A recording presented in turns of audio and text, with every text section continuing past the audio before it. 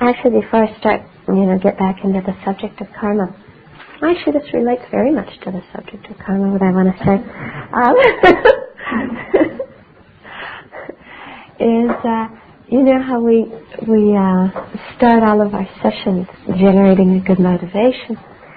And it might seem kind of funny, always all this effort about, motivation, and sometimes you might feel even funny, I'm going to become a Buddha for all sentient beings. Isn't that really far-fetched, how can I think of that? I don't really want to do that. I don't even know what enlightenment is, and all these sentient beings, it's just too much, And so I'm saying it, but I'm not really feeling it in my heart. I'm kind of saying it, and it's a nice, sometimes I can even get myself to think it's a nice idea, but, I don't really in my heart have the motivation to liberate all sentient beings. And so there might come this kind of feeling of uneasiness, like we're generating this good motivation that, we're kind of like trying to cultivate something we don't really feel. So then we might say, well, why even do this? Let's just scratch it. Forget about saying all these words that I don't really feel. And, I've definitely had this thought. Okay. Now, I want to tell you my experience, because I just sat another retreat. It was a beautiful retreat, very good teacher, very excellent practice. But what I missed is there was no talk of bodhicitta in it. And I got more and more anxious, because there was no talk of motivation. It was like we were doing this incredible meditative practice. One of these great practices that the Buddha taught that's really very powerful and very precious, but there was no talk about why we're doing it. It was just kind of assumed that, this is going to help us in some way. But there's no real talk of why. And I began to I realized in my heart, I was really missing just even the words of talking about loving kindness and altruism and bodhicitta and other sentient beings.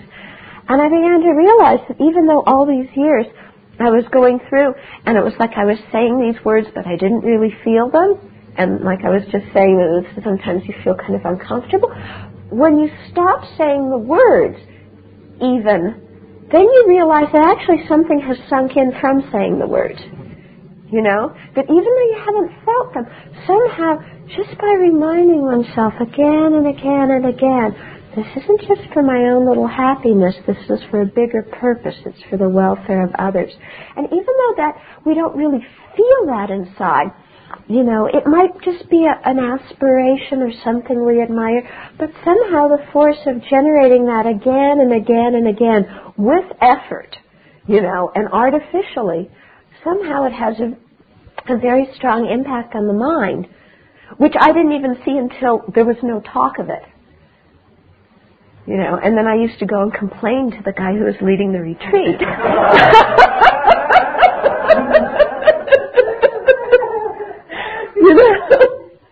Yeah, really. I was a big headache to her. I kept complaining. Where's the bodhicitta? And, and I began to see, because my teacher, all my teachers actually, the first thing they say in the beginning of a teaching is, remember the motivation, and let's do this for the enlightenment of all beings. And, we kind of tend to hear this motivation, oh, yes, it's the same old words, and, all the lamas say the exact same words before all the teachings, so let's finish that up and get to the interesting stuff in the teachings. And really, just this lack of it in this retreat really woke me up to how very precious just even the words were. To whatever degree that saying those words generated that feeling in our heart, it made it really, really precious. And I began to really understand why, motivation continually again and again and again and again is emphasized in the Buddha's teachings. Because basically, it's very interesting, we do get what we want. Yeah? And if you want enlightenment, you'll eventually get enlightenment.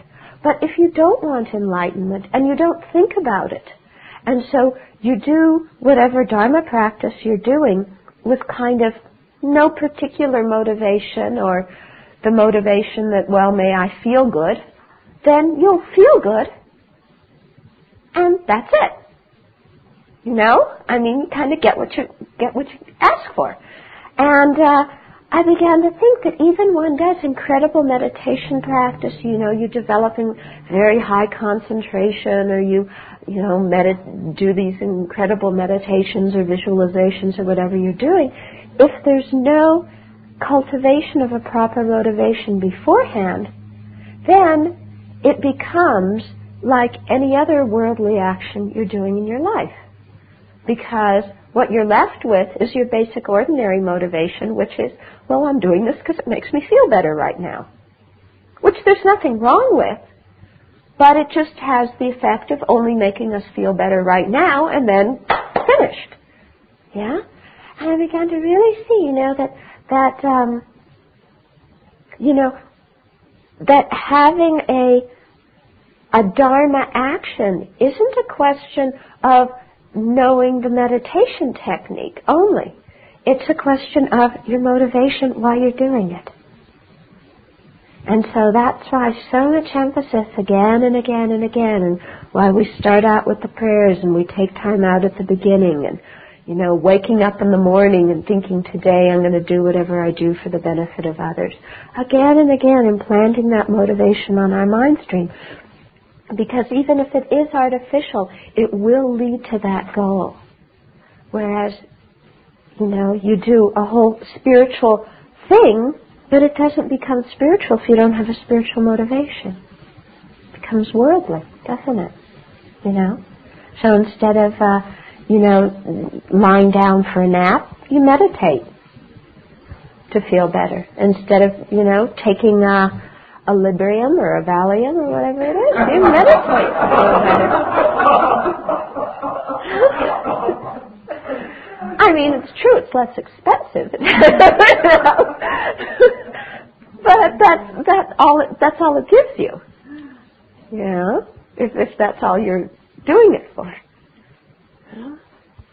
That's why this motivation is so important. And so this is relating very much to karma, because the karma of what we do is dependent on the motivation of why we do it. Yeah? So the whole thing is why we do something, not so much just what we do. Again and again we come back to this, The mind is the creator. Our intention is the creator. Okay?